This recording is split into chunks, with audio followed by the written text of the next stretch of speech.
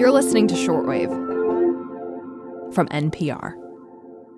Hey, Shortwavers. Emily Kwong here with reporter Camila Domonoske. Welcome to the podcast, dude. Thank you so much for having me. I'm so excited to be here. You're one of my favorites at NPR. And Same. All the time we say on this show that climate change is complicated. And you just reported a story that is full of complications.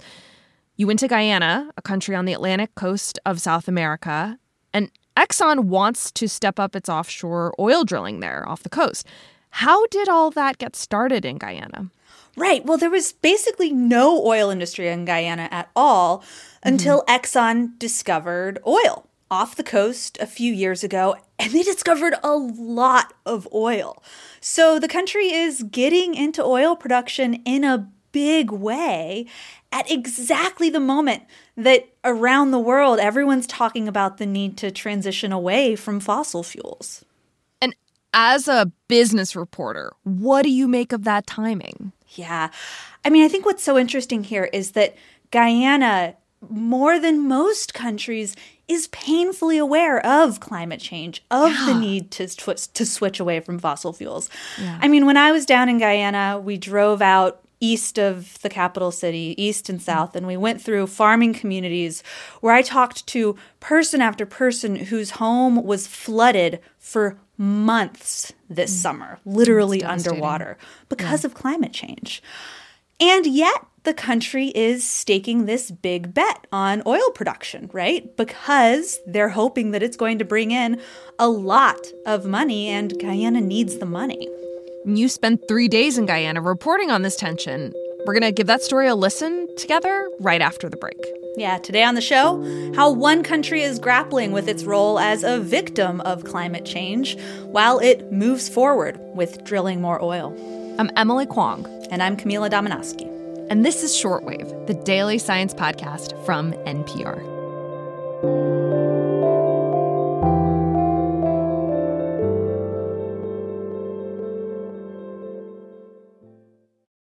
Most of Guyana's population lives beneath sea level on coastal lands drained by Dutch colonizers. They're protected by a thick seawall that stretches for hundreds of miles. This seawall, just a few feet high in places, is a hangout spot. It offers a fresh breeze after another 90-degree day in the crowded capital city of Georgetown. Kids play, couples flirt, friends chat over beers. They're looking out over a murky brown ocean filled with sediment carried from deep in the Amazon.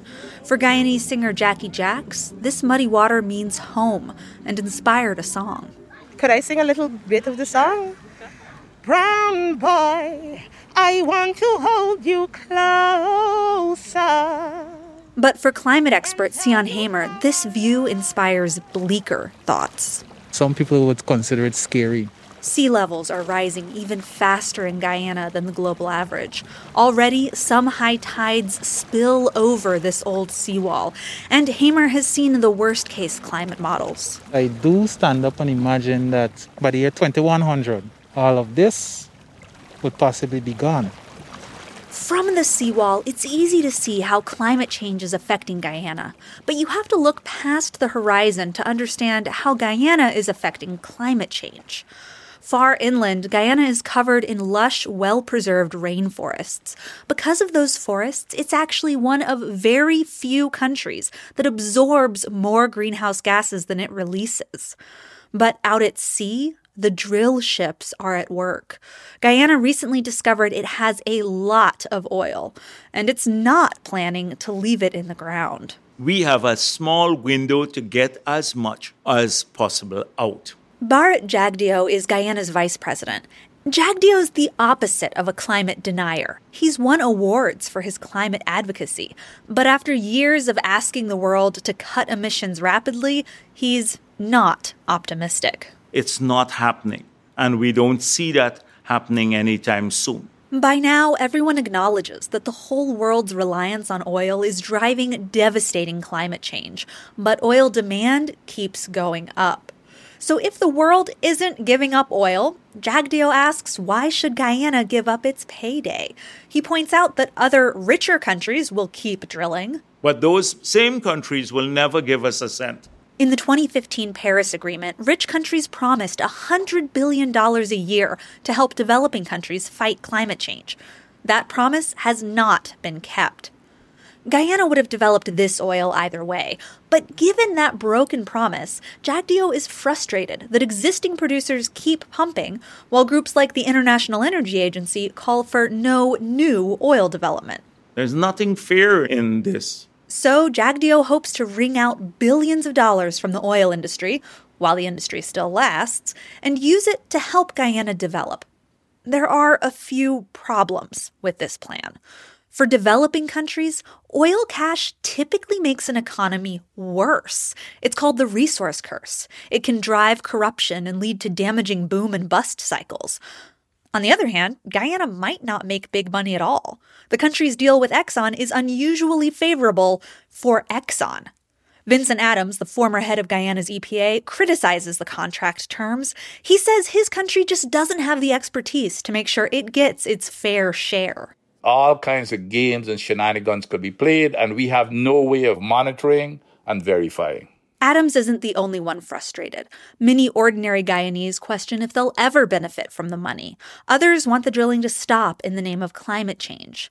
But even some people you might expect to oppose the deal find themselves in a sort of murky middle, like environmental activist Annette Arjun-Martins. She's a conservationist and a pilot with a bird's-eye view of how climate change is affecting Guyana.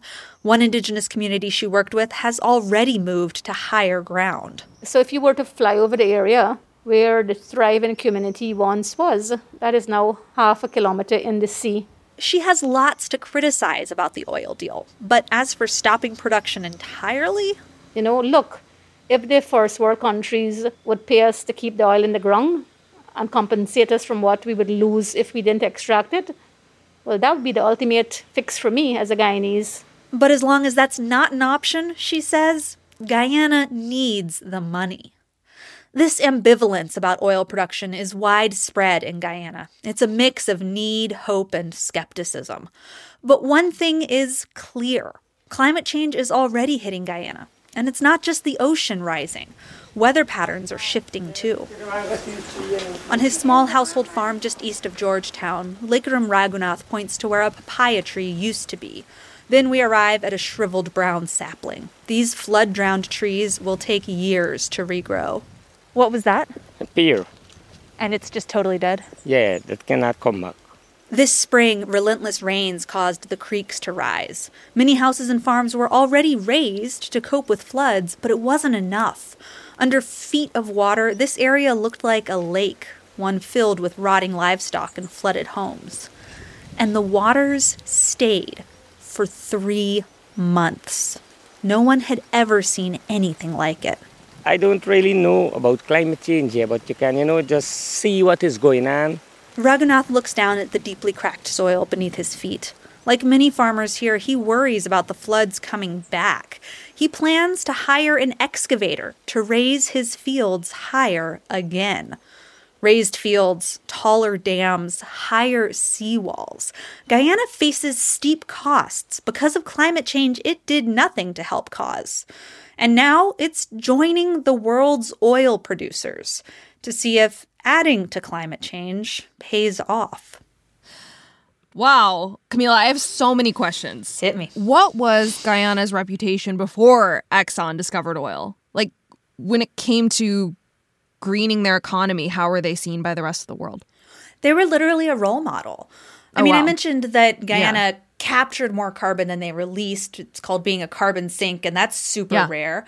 But also, Bharat Jagdeo, who you heard in that piece, he actually negotiated this big, groundbreaking agreement where Norway, which is very rich off of oil, actually paid Guyana for the carbon that was being captured in these preserved rainforests. Mm-hmm. The idea was that rich countries who had been emitting a lot of carbon sort of owed money for this, right? They could pay it to developing countries that were capturing carbon. Mm-hmm. And he won a big UN award for it. That deal was seen as a path that other developing countries could follow to develop, but in a green, sustainable way. Got it. But, Jagdeo today looks back on this deal with both pride and bitterness. Like, he's very proud that Guyana actually did manage to get paid for the carbonate captures, which was very unusual.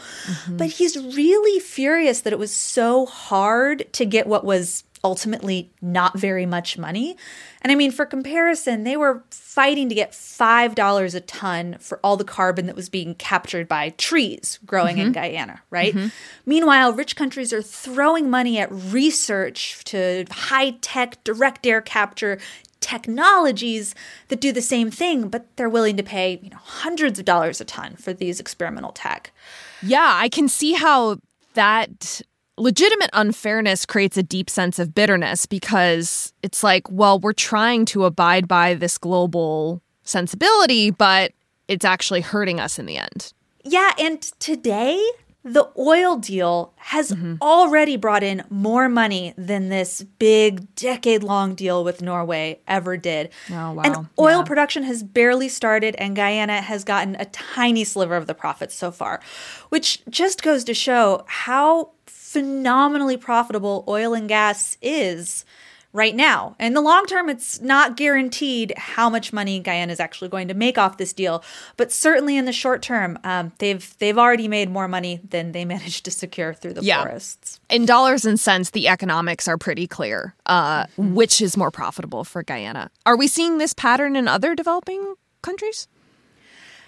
Yeah, so Guyana is unusual in that it has, at exactly this moment, discovered so much of this fossil fuel resource. We have seen some other examples. Suriname, right next door, is in a similar boat. Mozambique in Africa discovered natural gas. And you can also step back and sort of say, big picture, if you're talking about a trade-off between making money today and fighting climate change in the future, if you look around the planet, countries, including big, rich countries, are choosing and have chosen money historically. Yeah. So how long does the Guyanese government think they will be drilling for oil? This is the absolutely central question. And there's so much writing on it, not just for Guyana, but for the world, right? If the planet stops consuming oil very quickly, if there's a rapid switch over to electric cars, if people are willing to use more bikes and public transit, huge investments in green energy, all the things that need to happen to fight climate change, hypothetically, you'd see a rapid decline in oil use and thus oil production. And Vice President Jagdeo says, look, if Guyana only drills for 10 years, that would be great news. Even though it's less money for Guyana, that would be great because it would mean the world has actually managed to stop climate change. But does the Vice President of Guyana think that's going to happen, that they'll only drill for 10 years? Yeah, he absolutely expects that Guyana is going to be drilling oil for a long time because he thinks that the world is going to continue to use oil for decades. And in Guyana, it's also very cheap to make oil. And so Jagdeo argues that once oil production does eventually peak and start to go down, your more expensive producers are going to get shut down first. And Guyana might be the last one standing and will continue to pump oil even if demand is a lot smaller. So they can make some money as they can make a lot of money, actually, as the world transitions away, which will take time. Right. And so that's why he talks about a window of opportunity. On the other hand, you have environmental activists who think that all of these oil resources that are getting built up in Guyana are going to be stranded assets in a few years when the world actually does rapidly reduce its oil use. And the question of who's right, I mean, I think that's going to be the question of our lifetimes, Emily. You said it. This is the question of our lifetimes. Like, underline, exclamation point, bold it. And when I think about, not to call you out, your trip. Call me out. You took fossil fuels to get to Guyana, didn't you? Oh, yeah. I took 2 planes to get down there, 2 planes to get back. I drove around in an SUV. It's the fabric of our world, right? Talk to these farmers about how their livelihoods are being destroyed by the catastrophic climate change that is being fueled by our dependency on fossil fuels. Yeah. Well, Camila, thanks for drawing some lines around these really complicated tensions by looking at one country that's dealing with them, like, very, very intimately. It's been really interesting to talk about. Thank you for having me. This episode was produced for Morning Edition by Taylor Haney and edited by Raphael Nam. Photos by Ryan Kelman. Tamika Garnett contributed to this report.